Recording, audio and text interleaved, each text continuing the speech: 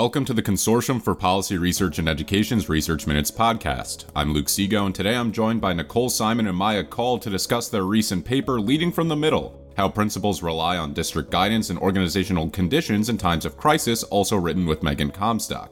In this episode, we'll also hear from two New York City principals about their experiences throughout the pandemic.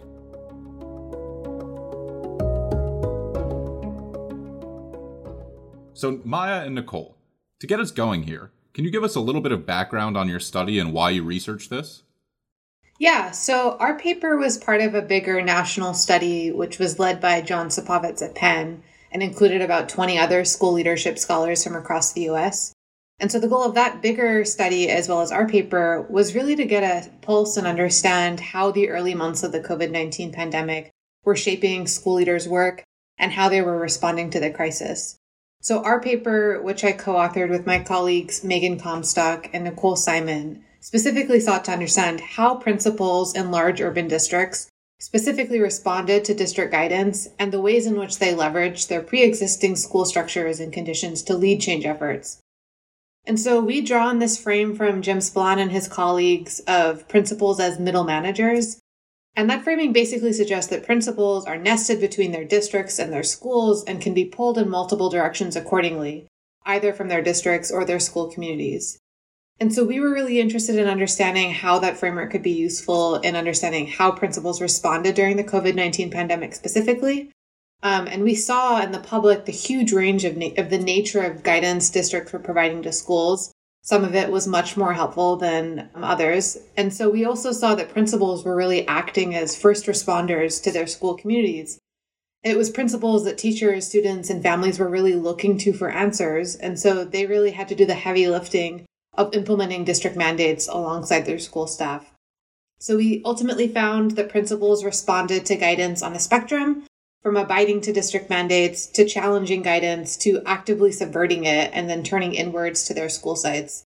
And this is all in line with previous policy implementation scholarship, which suggests that principals can and do exert agency in policy implementation.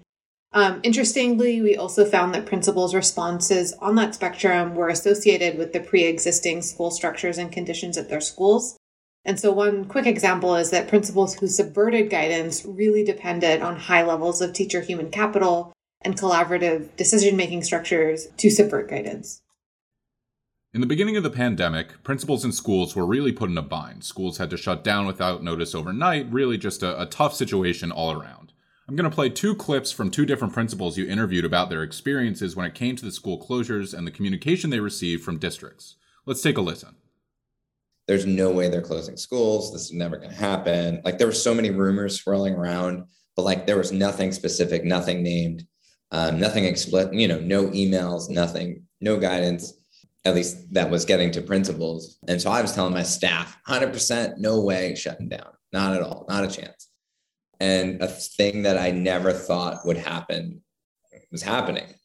And the thing about that time was that so much, and again, I say these things with humility and respect. Like, I understand how hard it is to run the city, right? You're basically running the city, running an education system larger than any we know in the country. And principals weren't finding anything out ahead of time. And so everything was through Twitter, right? We'd learn when our families would know. We'd learn when all our kids would know. We would learn so that we never were prepared for anything. I know a lot of people speak about like adaptive challenges, but in the face of a global pandemic, there's actually a lot of technical challenges that matter. And so like building the trust of my families who send their kids to my school, yeah, that's an adaptive challenge. Explaining to them when we're shutting down and when we'll be shut down until, and details like that are very technical. And those decisions were being basically published on Twitter or news conferences before anything was ever shared with principals. So it made that time pretty tough. Often what was happening at the beginning of the pandemic is I would see a press conference with the mayor and the chancellor, hear something about policy for the first time, and then realize that because I'm learning about it alongside my family, kids, and teachers, I had to enact it the next day. So it was like leapfrogging my superintendent. So there wasn't any like direct communication from my district until after the fact. And that happened significantly at the beginning of the pandemic. And even sometimes I would miss the press conference and just hear it on Twitter from Chalkbeat. I was like, oh, what am I doing now? Okay, this is what I'm doing now. Like, especially when it came to how we're going to come back to being in person.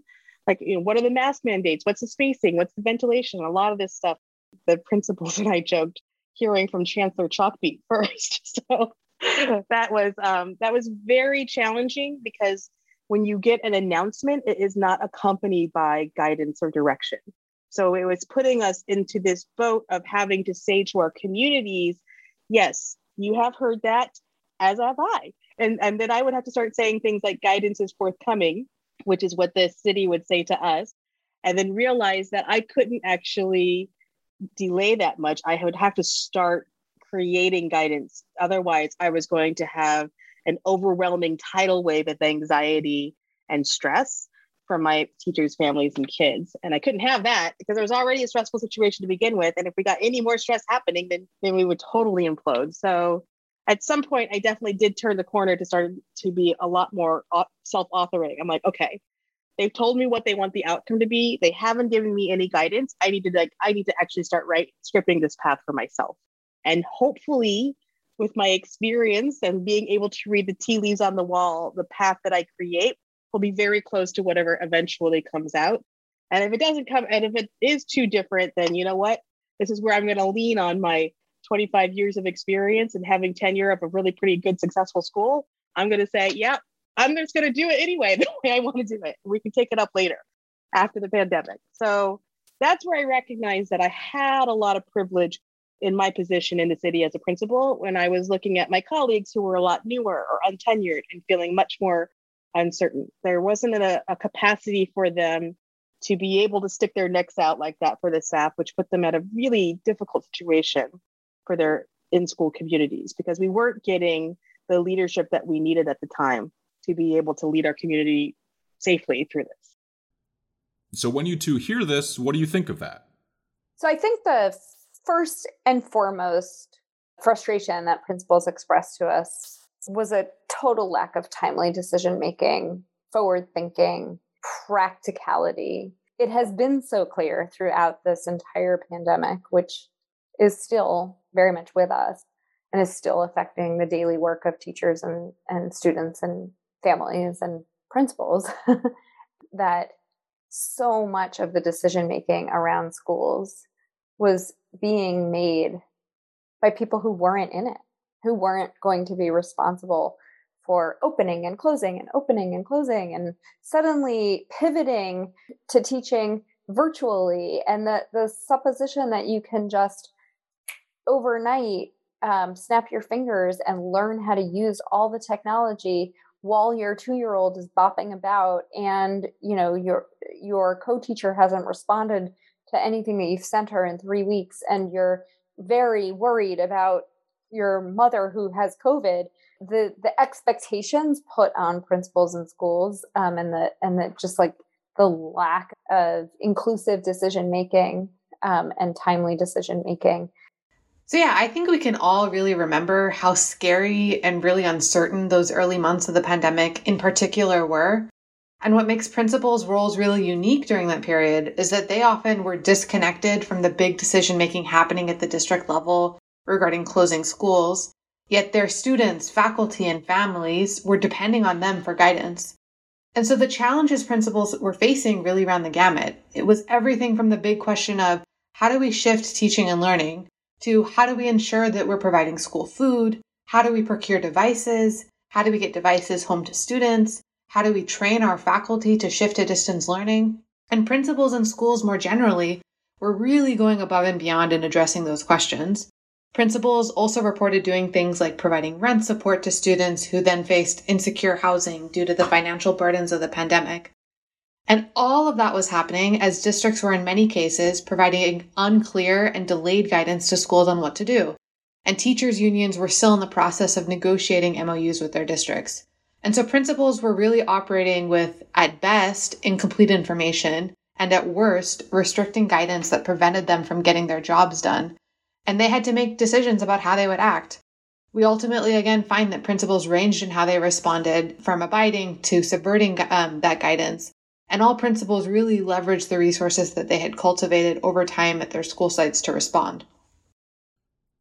As schools reopened, they had to go from a traditional in-person model to full remote instruction, which was a whole new ballgame for everybody involved. And here are those same two principals describing the challenges that this transition process presented. So I was not appreciating at all how big it was going to be. I was woefully underestimating. And so for me, it was we were losing a month. All right, get folks in, get them centered, and then get them the basics that we need to know. So what's our minimum? We want to be checking in with families. We want to have a way to do that. We want to know where our kids are. And then we want office hours, try and do small group support, really try and leverage relationships. And so at the time we were way too novice to think about synchronous versus asynchronous. We were all learning that at the time, right? And so one of the big decisions we made, which I think looking back was a good decision. So grade level teams have always been the backbone of the school. They know the kids best. They're closest to, where the magic happens in the classroom. And so we've always really had a significant amount of decision-making and ownership at the grade level team. And so we took our professional development and made it all team-based. And so the reason why we did that is because different teams were in different places. Their grade levels had different needs. And so things that we could share out whole group, we started leveraging some of the research that was from community colleges especially. So we started using that, the power, of kids still knowing their teacher, knowing each other, and having time to bring themselves into the classroom. Yeah, we know that. We believe that normally. And so how do we transfer that? And what tools do we then get to transfer that into an online school?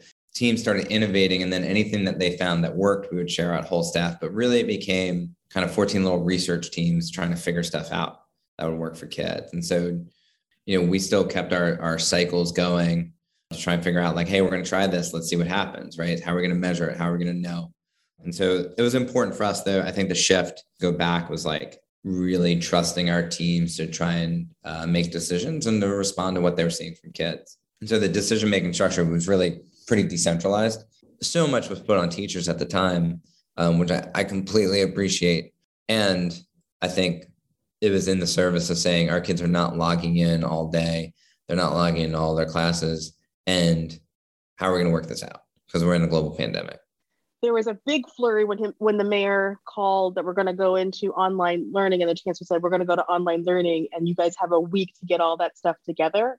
I was like, holy expletive. What do I do now?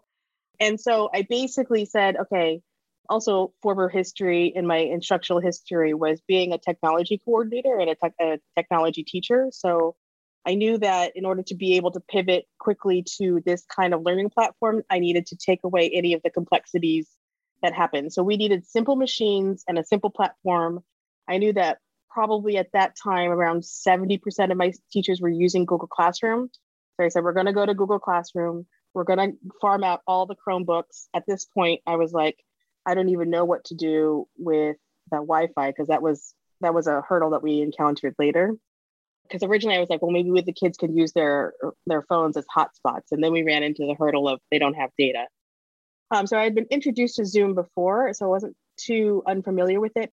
And so then I was able to turnkey that with my staff to create a Zoom environment for them. And all of this was before any centralized providing of anything. So I think I actually bought Zoom for everybody so they could have all the privileges for that.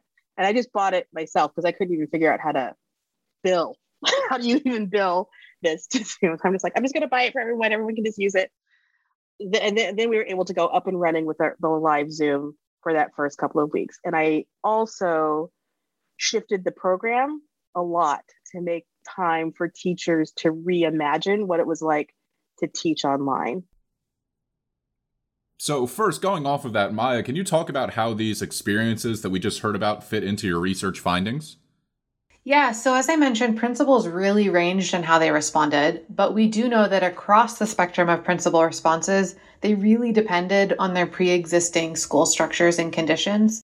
So in other words, the organizational resources which principals had cultivated in their schools over time supported their ability to respond during the crisis.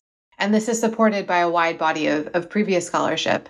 In particular, though, our findings suggest that whether principals abided by, challenged, or subverted guidance, there were two key themes in the conditions that mattered most in their ability to respond to crisis. The first was having structures for teachers to collaborate and problem solve. So teachers meeting in content area teams or grade level teams really mattered because it allowed them to share best practices, discuss student needs, and make sure that they were on the same page about what the new modes of instruction look like. And the second one is that strong relationships were key. And this is consistent with Bryken-Schneider's seminal work on the role of relational quality in schools. We similarly found that without having an underlying culture of trust, principals were not able to work through the crisis effectively. And then the next challenge comes in the fall of that following year. Now, most schools implement a hybrid model, half in school, half remote. The proportions of that might change. But here's just one of the principals describing that experience. How are we supposed to do in-person and remote learning at the same time? That was a huge juggle. It's like, how am I supposed to be teaching kids who are at home and kids who are in school? I just don't know how to do that. So that committee of folks, we talked around about it, the ups and downs, and then we came together to make the decision. The only way that this can work for teachers and kids and for all kids equitably is if we make all of our instruction remote. So even if the kids are in person, they're still learning through the screen. In retrospect, was that the best decision I could have made? It depends. It depends on what you're valuing. You know, there's some good things for kids that were in person, that they needed the extra help, and in-person instruction is definitely better. But on the whole, when I look back at it and the craziness of everything, it was so much better to be able to focus my teachers on one thing, because I was also relying them to be the conduits to connect with the kids to make sure that they were coming to something. And if I had overwhelmed the teachers by saying, you have to do two things, then both of them would have been really crappy. And I wouldn't have had anyone to reach out to get the kids to come. So I did make a sacrifice in the quality of in-person instruction. But given the fact that by the time we were back in person anyway, I only had 25% of my kids actually in person, I definitely made the choice for the majority of my kids who were at home. Made no sense for me investing in the quality of in-person instruction when 3/4 of my kids were at home. I needed to go where they were, and they were all at home. Maya, what do you say to this? Yeah, so we had the chance to catch up with some of the principals to hear how they are navigating the return to in-person instruction last fall. And overwhelmingly, I think that school leaders and teachers are exhausted. The past 3 years have been relentless, and they retain the deep care for their school community and have in many ways, as our paper shows, learned to adapt as schools. But they're exhausted, which is reflected in the public discourse now about teachers expressing an intent to leave the teaching profession. And one principal we spoke to really highlights this point. And so I think a lot of folks are in this middle space of coming off some incredibly challenging times professionally and personally to come back to the classroom and be their best for kids. And so I have a lot of empathy, and I understand why a lot of folks right now, who would normally step up to be yeah, I want to stay after school. I want to run a club. I want to stay after school and work with, a couple of kids. I want to do this, that, and everything else. Some of those folks are saying I need to think about my wellness right now. I need to think about any number of things. I need to take care of my family for a little bit. So the world has a lot going on right now. It always has, but I think especially right now, I think folks are really thinking about that. I've heard someone say the other day, a lot of the world right now is rationing care, which I think is an interesting way of trying to figure out where you're putting your care right now and how to not exhaust yourself in a context that could be exhausting. And now, Nicole, can you talk about this exhaustion principals are seeing in their teachers? I mean, this has been such a demanding process for everyone involved. It is no surprise that now principals are really dealing with what happens when they are kind of left on their own to deal with a widespread system level problem of teachers being expected to just handle so much more than they can. And now we're seeing the effects of that with widespread teacher shortages and, widespread substitute shortages and school leaders just being pushed up against a wall. They still cannot catch a breath. They still cannot get out in front of the various problems that they know are coming down the pike. We talked to some educators who told us that in a typical school year, their school hosts dozens of student teachers and that they had 0 student teachers all of last year. So these kinds of problems are things that principals really need district level leadership to be focusing on and to be getting ahead and, thinking ahead. That's a really excellent point, and it leads into the current challenges schools face. This last clip that comes from a principal really characterizes the ongoing issues that principals are dealing with when it comes to their relationships with their districts. It feels like the city and the mayor and the chancellor are really of this idea that school has returned and everything is back to normal.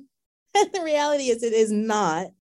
And there isn't any space for recognizing that. And so there's these new things added to our plates, maybe not so much now, but it used to be I'm calling the situation room to report a COVID outbreak. And I'm writing, and this is hours on hours of paperwork that I have to manage. Or I had to create a new position or a new responsibility and figure out who to give that to of weekly testing.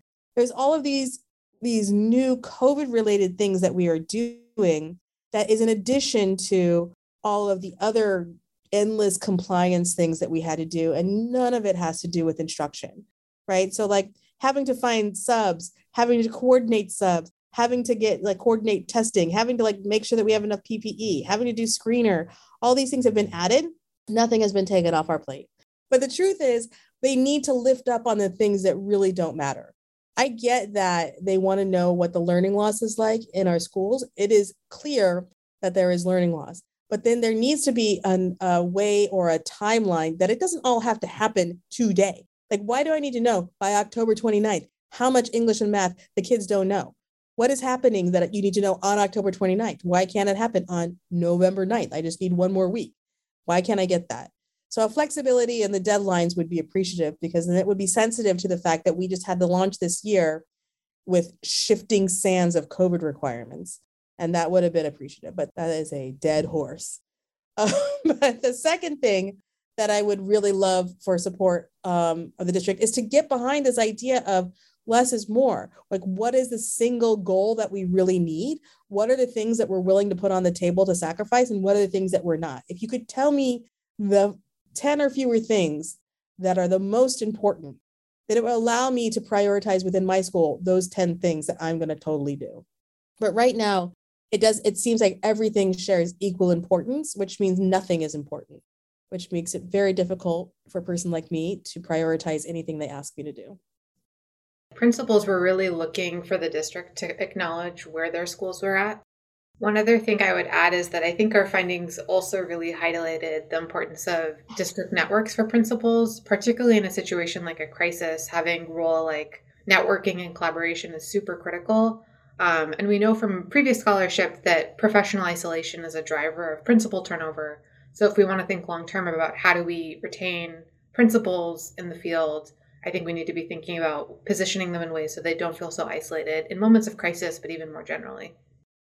So another really important lesson that we learned through our conversations is about the cost of principals not having adequate autonomy to make decisions for their school communities. We talked to numerous principals who talked ad nauseum about how a very significant stressor for them, especially early on in the pandemic, was trying to decide do a cost-benefit analysis of when it made sense to stretch the policy or break the rule or to challenge a policy. How much capital did it cost them to talk back to their superintendent or to speak out against something that wasn't working for their school or community? And that was enormously stressful for principals. And we did talk to several principals who what ultimately set them over the edge and made them feel like they could not count on their district or their city government to have their backs and to trust them to do their jobs. And at least one principal that I can think of left at the end of the year precisely because of that reason. But we talked to many principals who whose experiences reflected findings from a national survey of principals conducted by the National Association of Secondary School Principals in the summer of 2020 that found that principals across the board were not only struggling during the pandemic, but that 45% of principals reported that the pandemic conditions were prompting them to leave the job sooner than they had previously planned.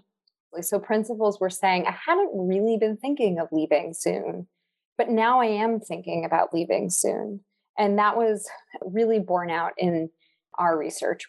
We heard from principal after principal who just talked about the anxiety and the exhaustion of trying to navigate policies that they didn't have flexibility over.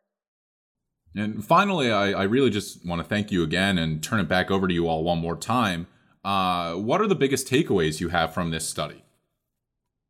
Yeah, I think our big takeaway from this study is that districts need to recognize the ways that principals can and do act as middle managers. They're on the front lines and their top priority is being responsive to their school communities. So if and when district guidance is not flexible or supportive enough to enable them to be responsive to their communities, we know that they often have the agency to challenge or subvert that guidance. It is a huge undertaking to lead organizational change efforts in schools, and the COVID-19 pandemic only added further stress to that. If districts are able to couple guidance with supports and craft policies that are actually responsive to what's going on at school sites, I think that'd be a critical support to principals' abilities to take care of their school communities and do their jobs well. Throughout the pandemic, as we interviewed principals and as I've just been an observer in this world and as an education leader myself, you can't just tell everybody everything is going to be okay when it's not. But I was really inspired throughout all of these interviews with principals, how much these school leaders mustered everything that they could to demonstrate hope for the sake of their communities, constantly asking, what can we actually do? What's within our locus of control? What can we act upon? How can we make this horrible time just a little bit better? How can we come together as a community to get through this together? And I think that within that, we also talked to principal after principal who just described how collegial they were, how much they could count on other principals, how much they could count on their own school communities. We did not hear a single story about people competing or hoarding resources or hoarding information. We really heard a lot of stories of principals and their school communities rallying together to make things work as best as possible. And we heard some really deeply sad stories about lost students or sick parents or already struggling communities losing the little economic resources that they had to begin with. But we also heard a lot of stories of resilience. And that was really inspirational.